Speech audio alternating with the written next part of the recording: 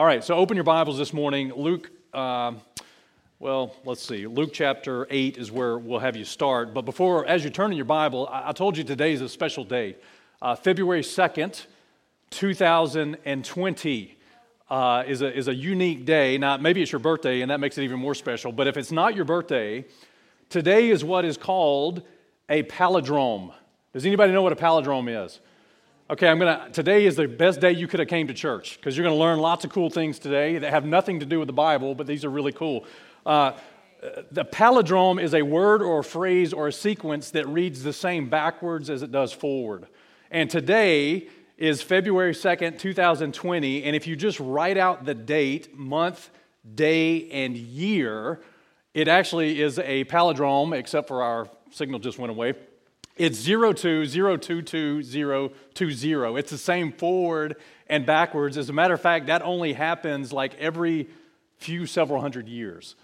So the last time that this happened was like 909 years ago on November 1st, 1111.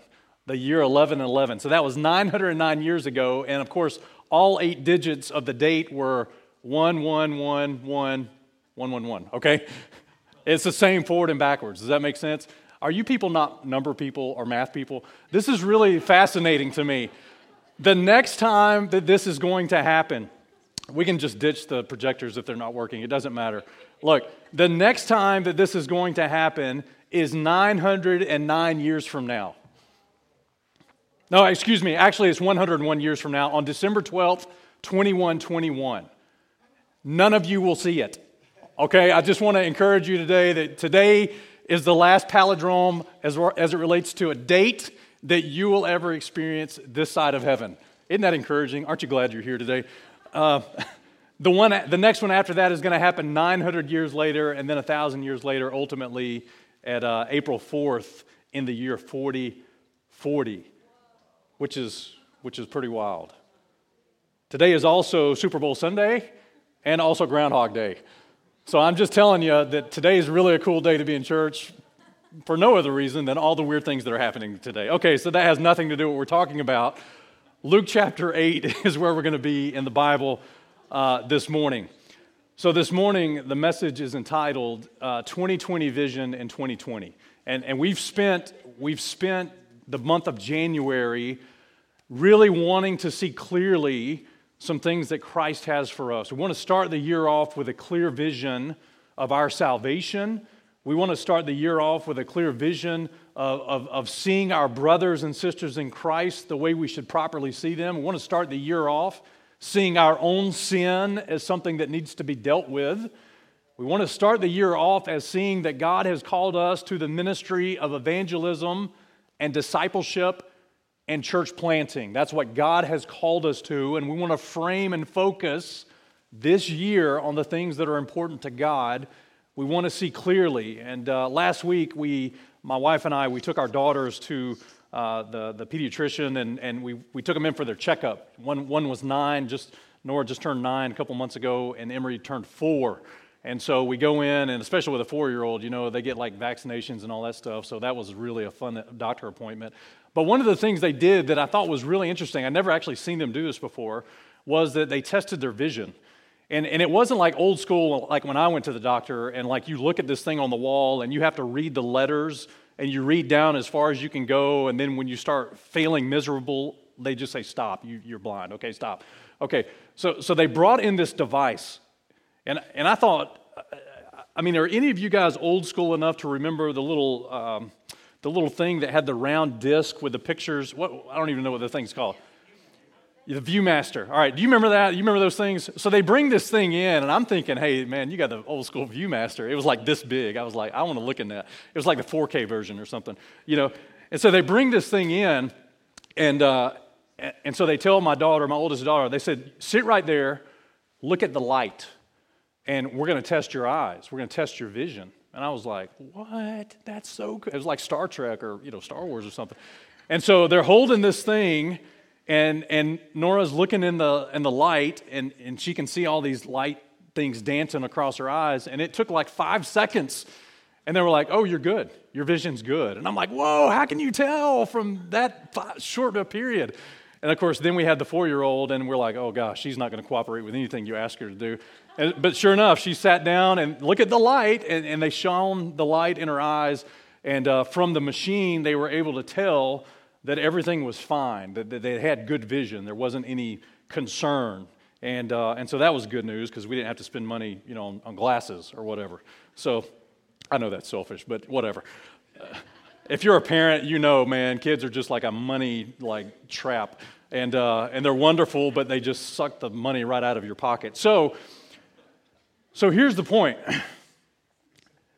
They used the light shining into their eyes to check their vision because they wanted to make sure nothing was wrong. If something would have been wrong, they would have prescribed, glasses or corrective exercises or things like that.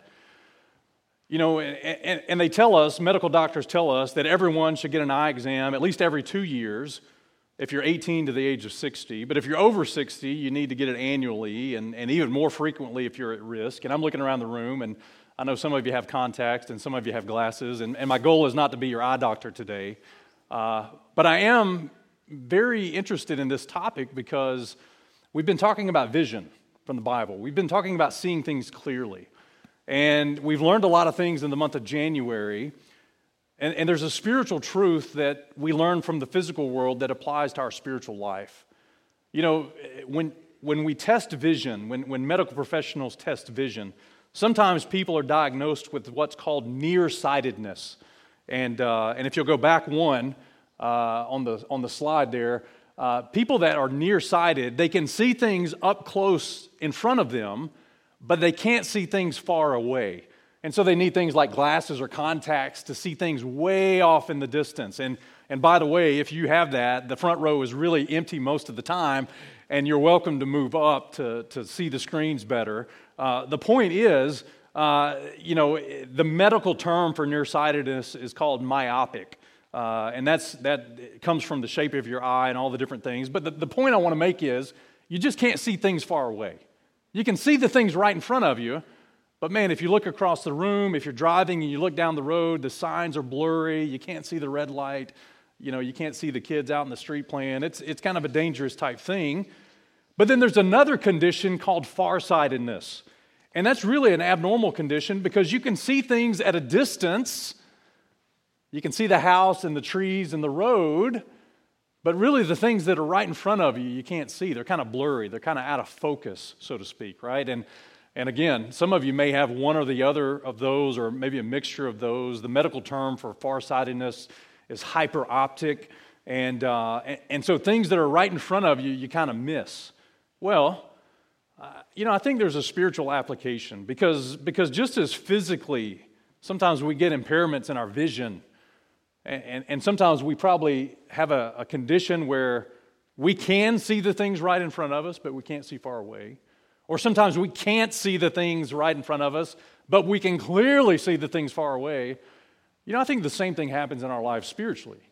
I think for some of us as Christians, God would have us get a checkup and take the light of God's Word and shine it into our eyes and really see how well our vision is.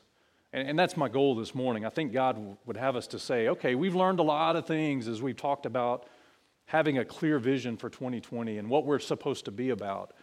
But now it's time to test and see, are we really clearly seeing those things, right? That's the point. So let me pray, and then we're going to get into Luke chapter 8. And even if all the text stops working today, we can still preach the sermon. How about that? Let's pray. Father, we love you. Thank you for your word. And Lord, we know that you have us here today on purpose. There's no accidents today. There's no just coincidence that we showed up today. You're here. You have a wonderful message for us. Help us to learn. And Lord, give us the eye exam that we need. And Lord, if there's deficit, if there's correction that needs to be made in our life, God, give us the prescription so that we can see clearly. We want to have 2020 vision. We want to see you and your purpose and your vision and your mission clearly for our life. And Father, if we err on the nearsighted or farsighted spiritual vision, God, bring about correction today. We love you and we ask it in Jesus' name. Amen. So let me give you a couple of points. Luke chapter 8, we'll be there in just a second. Let me give you the first blank, and then we'll read the text. The first point I want you to write down for study is this: spiritual nearsightedness. In other words, spiritually, seeing the things right in front of me, if we're not careful, that can cause us to miss the big picture of ministry and life. It is possible to have spiritual nearsightedness, where the things in front of you are the main focus of our life, our attention, our time, our energy. And if we have that condition spiritually, listen, it will cause us to miss the things that are really down the road, the big picture of what God has for us. Luke chapter 8 is the text. We're going to read verses 22 to 25. The Bible says, "Now it came to pass on a certain day that he, Jesus Christ, went into a ship with his disciples, and he said unto them, Let us go over unto the other side of the lake. And they launched forth. And as they sailed, he fell asleep." And Jesus is not a good boat companion.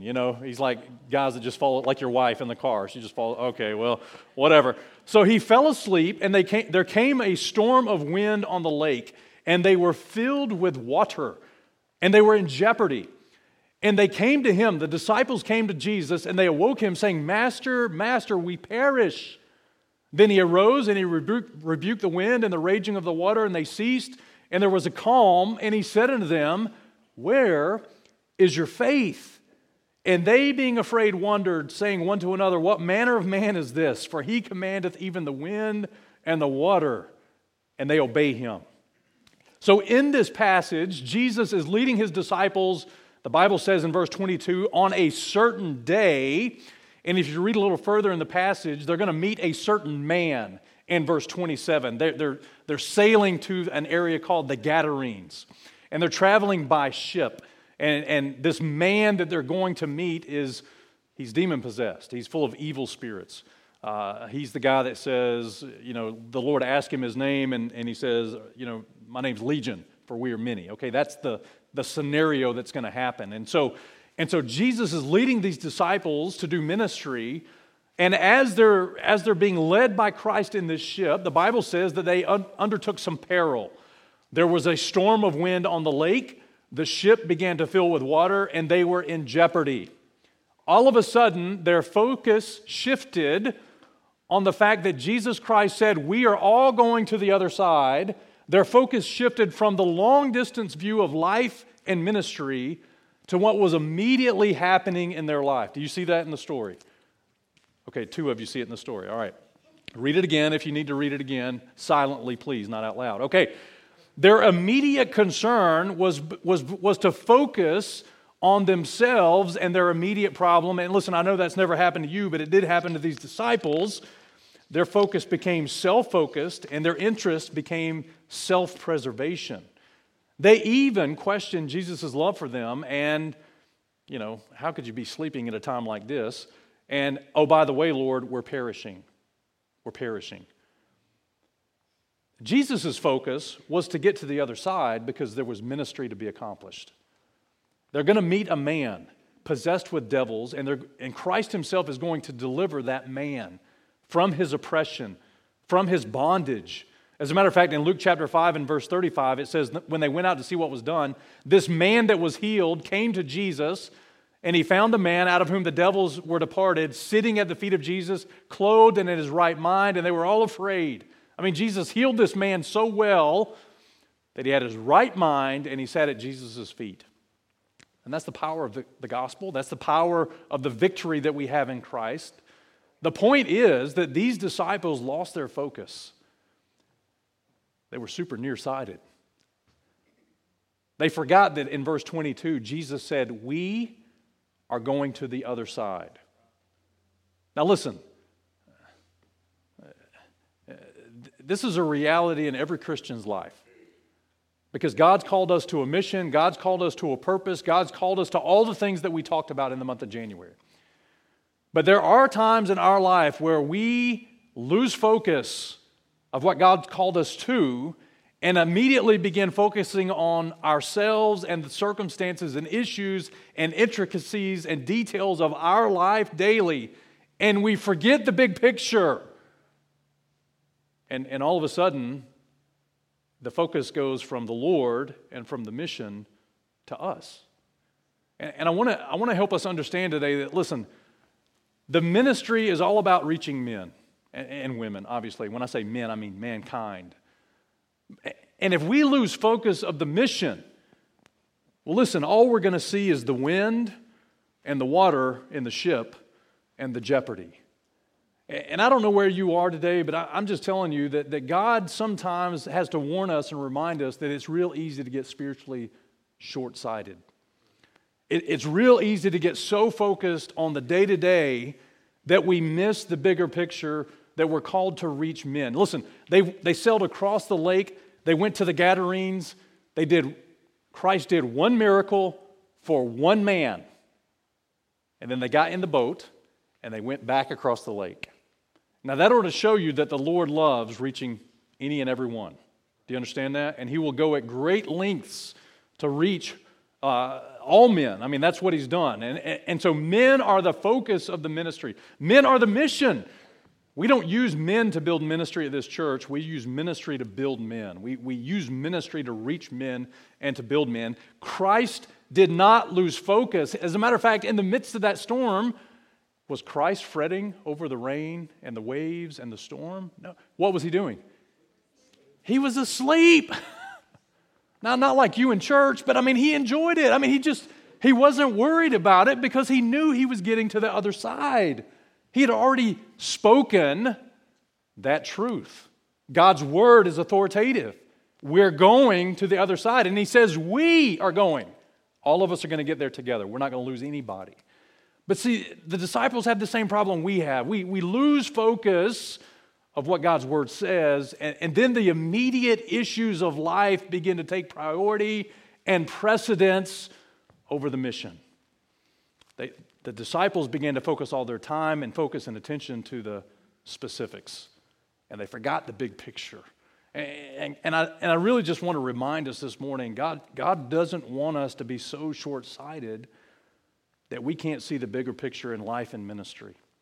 Your life is bigger and more than just today. And the mission is bigger than whatever you have on your plate right now. Anybody got anything on their plate right now? I got 2 plates full of it, okay? Okay, listen. Well, I mean, we all do, but we have to look past what's on the plate and see the big picture in life. We have to always keep the big picture of Christ's ministry in focus.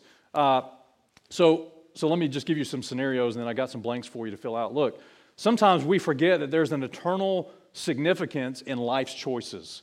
In other words, let me ask you this question. Did you think about the eternal significance, the long-term significance, the missional significance of taking the job that you took? How is this job going to affect my life and the ministry that God's called me to? Well, nobody ever asked that question. We take the job because that's the short term, and then we try to figure out how we're going to do ministry once we've made that decision. We look at the immediate instead of the long term, right? That's what we do. How many of us would say, well, when I was looking at getting a spouse, I asked the question, how is marrying this person going to affect my life or ministry? How is it going to affect my life or ministry? No, we look at the immediate details of, man, I'm burning. I gotta get a spouse. I gotta get a wife, a husband. Now, whatever. And it's immediate, and you lose the long-term focus of what it really is all about.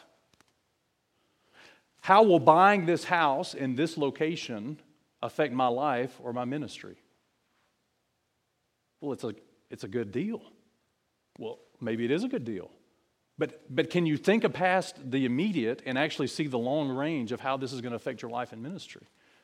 You see, that's our problem. Nearsightedness, I think, for a lot of Christians is really just the reality of where we live. We can't see the potential consequences, or we can't even see the eternal consequence of our decisions and the choices that we make.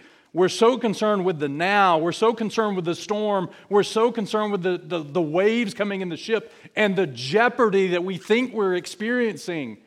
We can't even see tomorrow or eternity.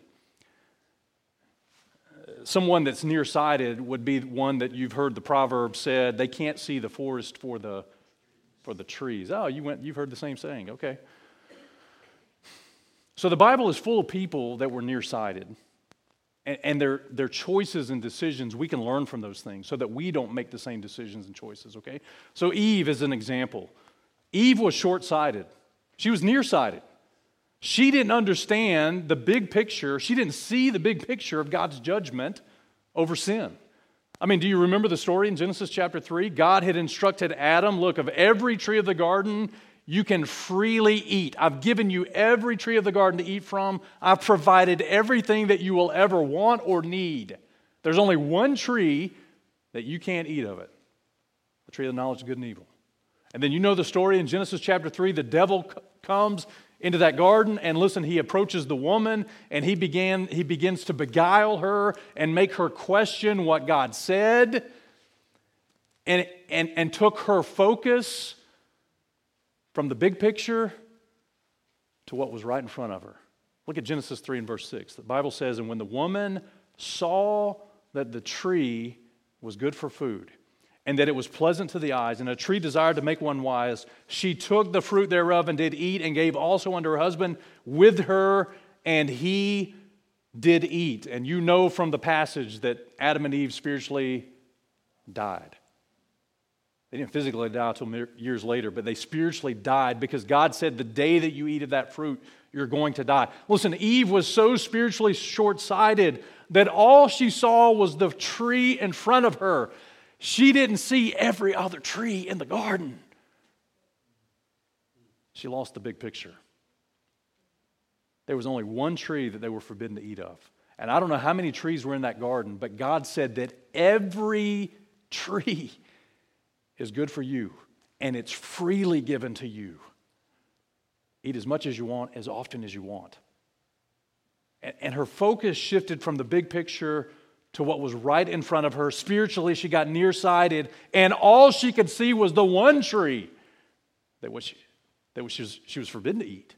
And then she was beguiled into thinking, well, it's okay to do this. She didn't see the significance and the big picture that ultimately the consequence of her decision would cause spiritual death. You know, Lot in the Bible, in Genesis chapter 13, Lot is another man that had spiritual nearsightedness. And if you read Genesis 13, Abraham and Lot both were herdsmen. They both had flock and cattle, and God had blessed Abraham. God had said he's going to make a great nation of him. He's going to give him a land. He's going to bless his seed, all these different things. The Abrahamic covenant is in effect in Genesis 13. And Lot, well, he has a lot of herd and cattle and shepherds and all these different things. And so he and Abraham, they kind of get in a little bit of a riff. And the land is not big enough for both of them. And so Lot, the Bible says in Genesis 13 and verse 11, then Lot chose him all the plain of Jordan and journeyed east, and they separated themselves the one from the other. Abram dwelt in the land of Canaan, and Lot dwelled in the cities of the plain and pitched his tent toward Sodom. Lot chose Sodom. The Bible says, but the men of Sodom were wicked and sinners before the Lord exceedingly. And if you've read the rest of the account of Lot's life, you know that his time in Sodom and Gomorrah affected him, and it affected his family, and it affected his daughters. As a matter of fact, in 2 Peter chapter 2, don't turn there, but listen, the Bible tells us that Lot and his time in Sodom affected him so much that his righteous soul was vexed from day to day because of the wickedness and unlawfulness in Sodom and Gomorrah.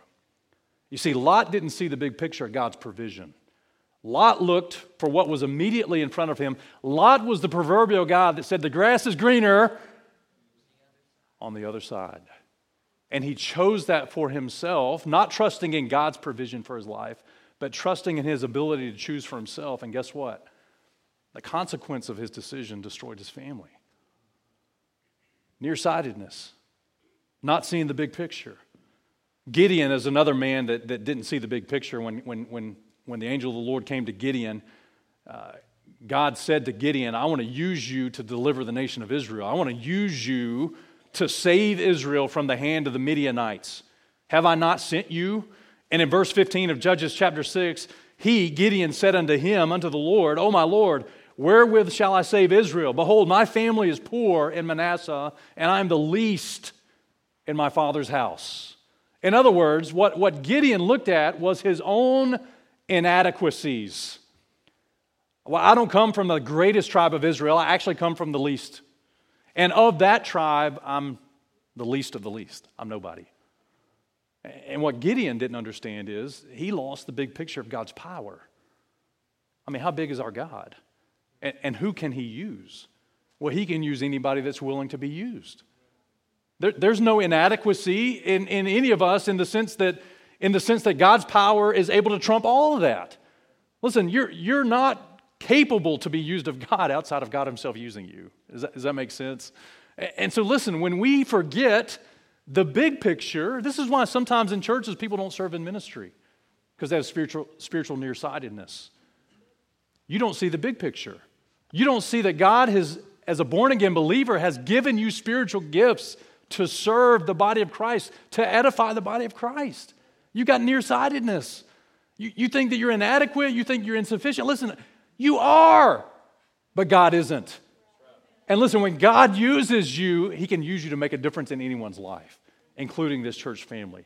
And then the last one is Elisha's servant. And many of you know the story. We sang the song, you know. Elisha's servant didn't see the big picture of God's protection. And you know the story. Elisha is up on the mountain, and his servant is with him. And this host of enemies come and encamp the city with horses and chariots. And the Bible says in 2 Kings chapter 6, verses 15 to 17, his servant said unto Elisha, Alas, my master, how shall we do? All these people are come out against us. It's just me and you. This ain't going to end well. And Elijah is just like, hey man, chill out. That's what the Hebrews, if you read the Hebrew, fear not, just chill out. I'm just joking. He answered, fear not, for they that be with us are more than they that be with them. And the servant's like, what are you talking about? It's just me and you. And Elisha prayed and said, Lord, I pray thee, open his eyes, that he may see. And the Lord opened his eyes, the eyes of the young man, and he saw, and behold, the mountain was full of horses and chariots of fire round about Elisha. He was so nearsighted that all he saw was himself and Elisha and the enemy. And the Lord said, oh, you need a big picture vision. Let me open your eyes. Let me give you some prescriptive glasses to what's going on. And God opened his eyes, and the mountain was full of the Lord's hosts. Spiritual nearsightedness affects all of us. Okay, so here's the key, and you want to get this down. Spiritual nearsightedness, many times in our life, in my life, and your life, spiritual nearsightedness is a result of the desires and concerns of my flesh instead of faith in what God has said. That's how we get spiritually nearsighted. It's when we give more attention and more emphasis and more focus to the desires and concerns of our flesh instead of faith in what God has already said. Jesus said in Luke chapter 8, we're going to the other side of the lake. So no matter what happens after that statement, we are all going to get to the other side of the lake. Does that make sense? It doesn't matter. The journey doesn't matter. I'm not trying to be insensitive. I'm just saying it doesn't matter if it's a storm, if it's a school of shark. It doesn't matter if the ship falls apart and they have to swim. They're all going to get to the other side with Jesus Christ. Because he said so. God is going to use Gideon. Why? Because he said so.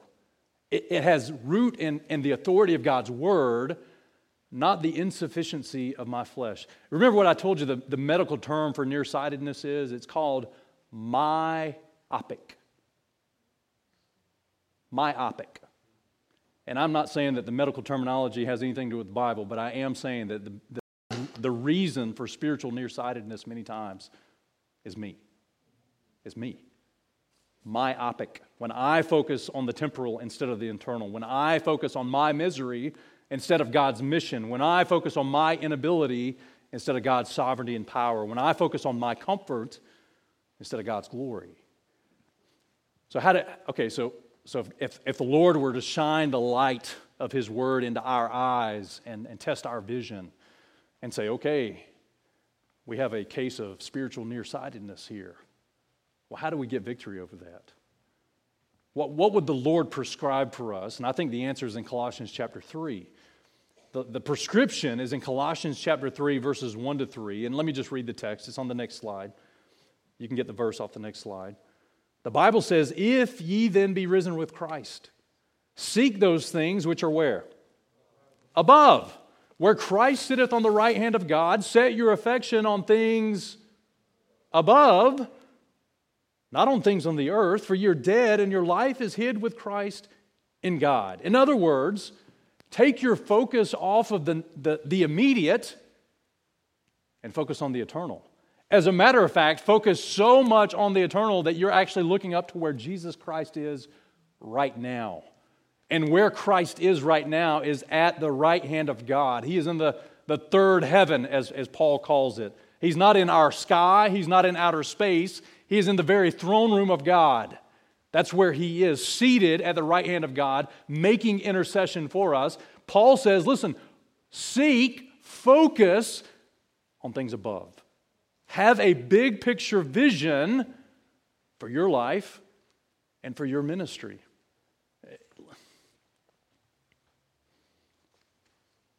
If you never do that, you'll forget that there is a big picture.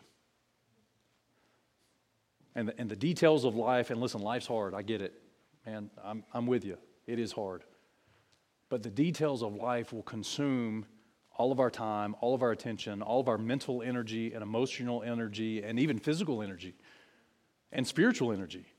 And we miss what we're really called to do. Does that make sense? And so let's let God correct our vision if the only things that we see in life are the things that are urgent and in front of us, and we don't have the eternal perspective, okay? Now, we got to hurry. You're not listening fast enough, okay? So that we should have gave you a reminder as we started. You have to listen fast so we can get done. But the second potential spiritual vision problem we can have is spiritual farsightedness. Okay, where nearsightedness, we see the things right in front of us, but we miss the big picture.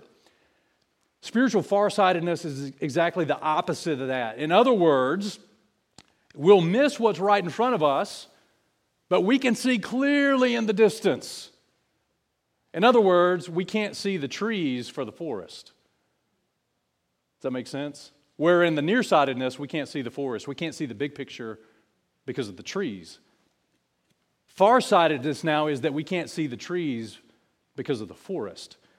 Maybe somebody would equate it with this statement. Well, he's kind of a big picture kind of guy. He doesn't sweat the small things in life. Having farsightedness means that we focus on the macro instead of the micro. In other words, hey, you realize that you're saved and your home is in heaven. You know that you're going to spend eternity with the Lord if you're a child of God. You sing about it. You believe it. You know you're going to heaven. Maybe you know all the prophetic events of the book of Revelation and the rest of the scriptures, and you actually know how all of them are going to lay out sequentially in time.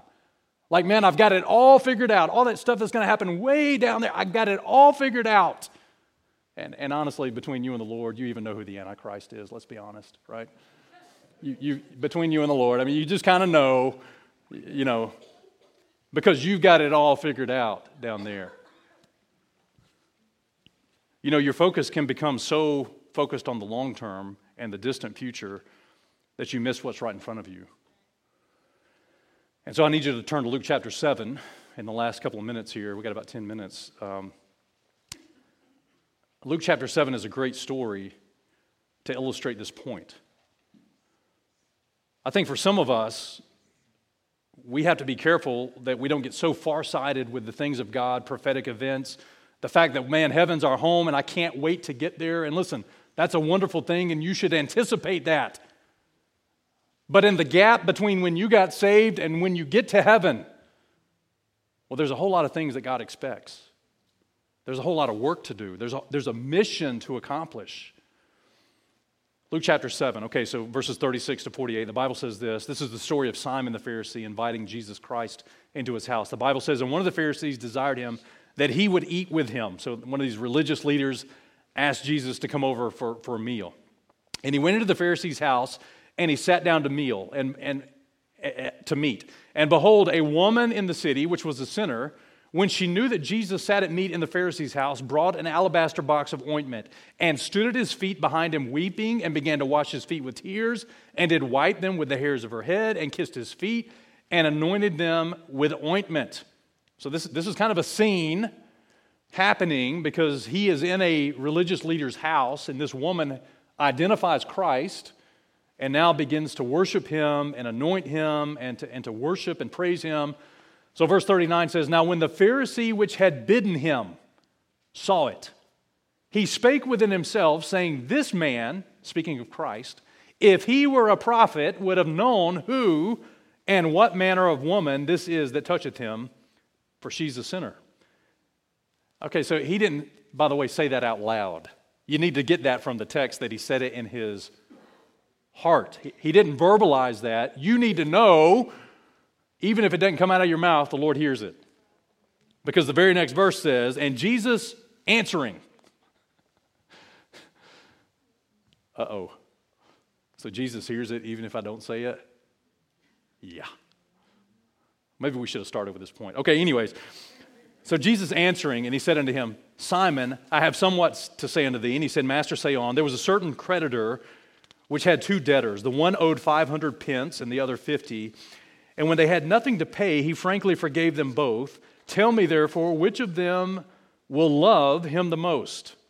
And Simon answered and saying, I suppose that he to whom he forgave the most will love the debtor that he forgave the most.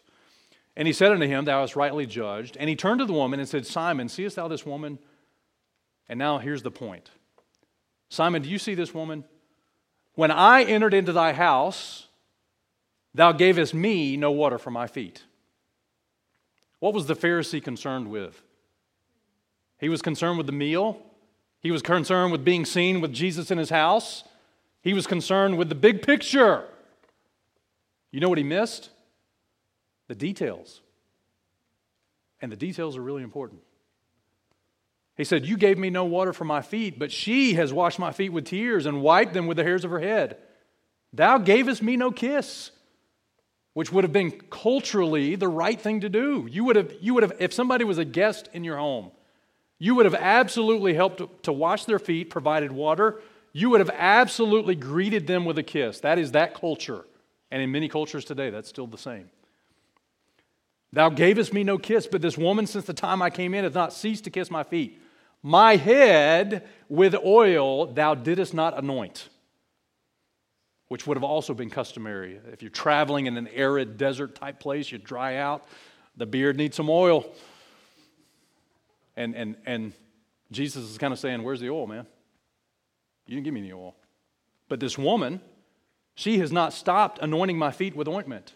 Wherefore I say unto thee, her sins which are many are forgiven, for she loved much, but on whom little is forgiven, the same loveth little. And he said unto her, thy sins are forgiven. Here's the point. You know, this Pharisee is many times like us as Christians, so far-sighted and so focused on maybe image, maybe focused on the meal, maybe focused on how to leverage Jesus for personal gain, that he forgot to focus on people. He forgot to focus on people. And the people that he didn't focus on was the Lord Jesus Christ himself. He didn't serve him. He didn't give him oil. He didn't give him water for his feet. He didn't kiss him. He didn't give him oil for his head. So here's the key that you need to get down. Look, spiritual far-sightedness. You know you're saved. You know you're going to heaven. You got all the stuff figured out. Listen, it makes you miss opportunities to minister to people. You can come to this church and miss the people. And what I mean is you miss the opportunity to minister to people. And you can be so focused with whatever your thing is that you miss the opportunity to minister to people. And you know you're going to heaven. Listen, I know I'm going to heaven.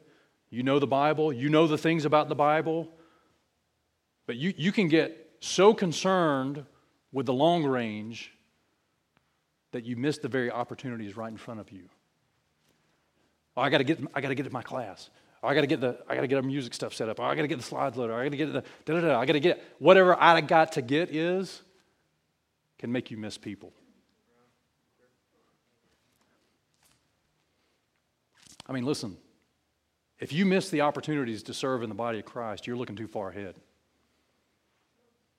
You may be looking for heaven. You may be rejoicing in heaven. You may be singing about it. You may be thankful for it. And I'm with you. I agree with all those things. But if you focus on that and you miss the opportunity of the person sitting right next to you to ask them how their week's been, how can you pray for them? How can you minister to them?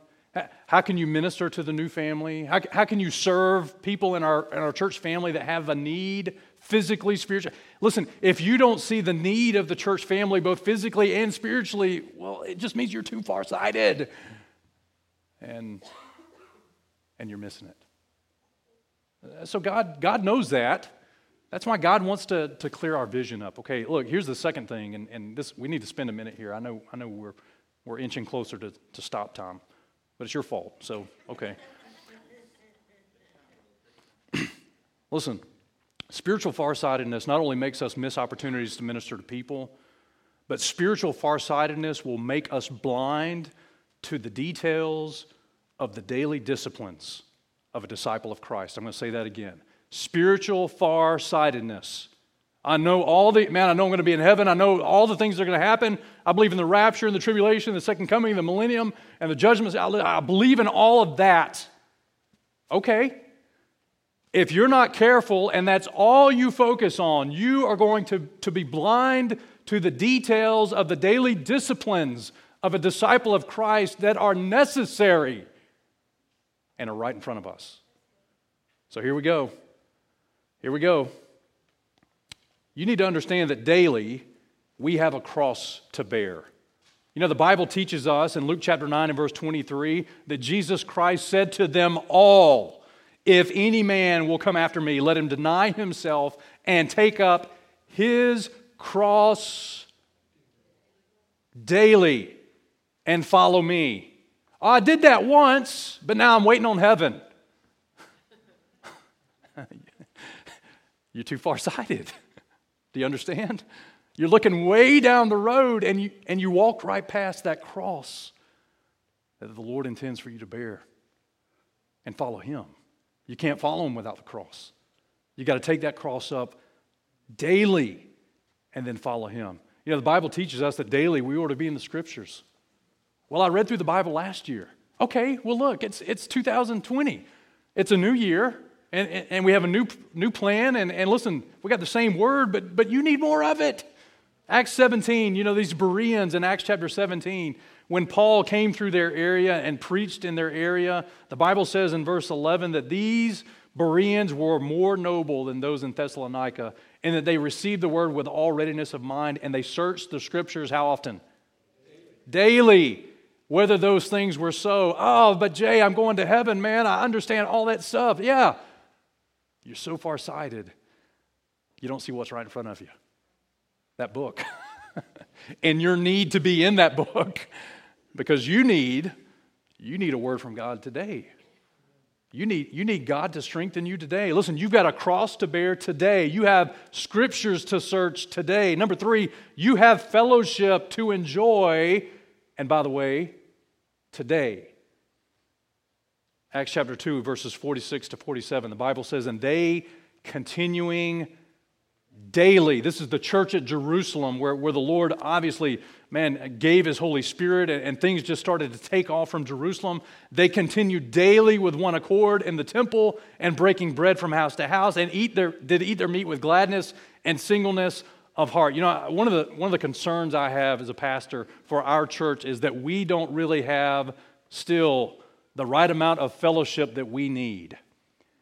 And fellowship ain't just a Sunday morning thing. And it's not a Sunday school thing and a Sunday morning thing. And for you super spiritual people, it's not just a Wednesday night thing. The early disciples and followers of Jesus Christ were together daily. I'm not saying we sell all our houses and like build a compound up. That's not what I'm saying. Some of you would be for that. You've already voiced that, and that concerns me. That's not what I'm saying. But I am saying that there is something biblical about biblical fellowship and communion with the body. And I don't mean the Lord's Supper communion. I mean communion as in fellowship with believers in Christ daily. Oh, well, I'll be there next Sunday. You're too far-sighted. You're too far-sighted. I just can't work that into my schedule. You're too far-sighted. You need it. You need it. Number next is this. Listen, we have a faith that needs to be established daily.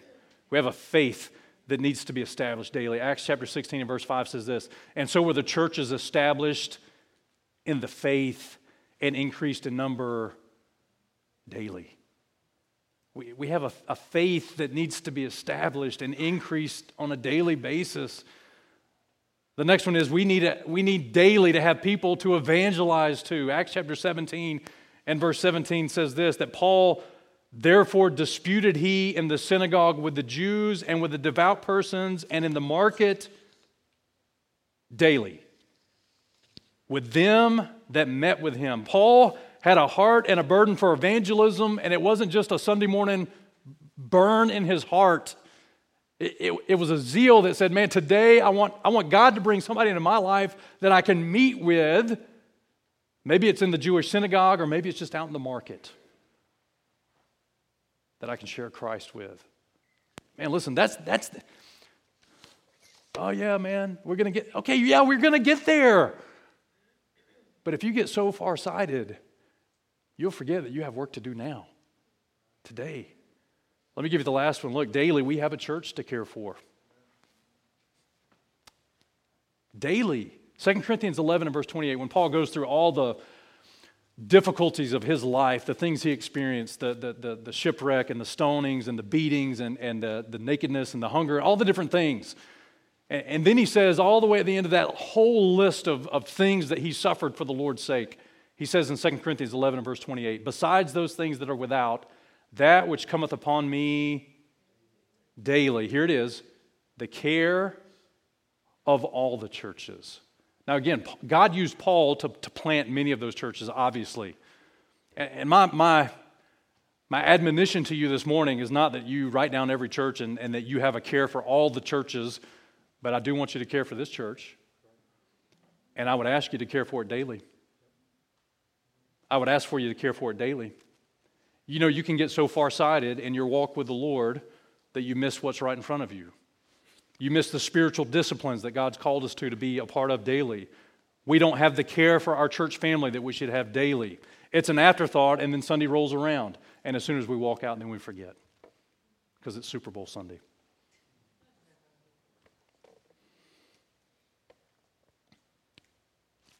God gives us a prescription to correct farsightedness. And I believe it's found in 1 Corinthians chapter 15 and verse 31. Paul says in 1 Corinthians 15 and verse 31, I protest by your rejoicing which I have in Christ Jesus our Lord. I die daily. I just die daily. And I die daily so that Christ daily can live through me. And I know your blanks are full, so don't check out on me mentally yet. I can hear those Bibles creeping closed. Listen, I think God wants to give us a vision test this morning. I think He wants to take the Word of God. Psalm 119 and verse 130 says this, the entrance of thy words giveth what? Light. It giveth understanding to the simple. You know, for some of us this morning, we may need to come to terms that we've got a little bit of a spiritual vision deficit. And maybe nearsightedness spiritually is what's happening, and we're so focused on the circumstances and details and difficulty. Listen, difficulty is a real thing in life, but it consumes us to the point that our flesh takes priority over faith. if that's the case, let God clear up your vision. Seek those things which are above, where Christ sitteth on the right hand of God. For some of us, we may have so looking and longing for the things that God has promised us, and listen, they are wonderful promises. But if we only focus on those things and we miss the very people that are right in front of us to minister to, we got a farsightedness problem. This church ought to be, and any church ought to be, and should be, by the grace of God will be, a place where we have a heart for people. And no matter if the tech is working or not working, no matter if the schedule is being followed to the minute or not, we don't miss the opportunities to minister to people. We want to do that. We want to be that kind of church. Let's pray. We are right on time. Thank you. Father, we love you. And Lord, I do thank you so much for your word. And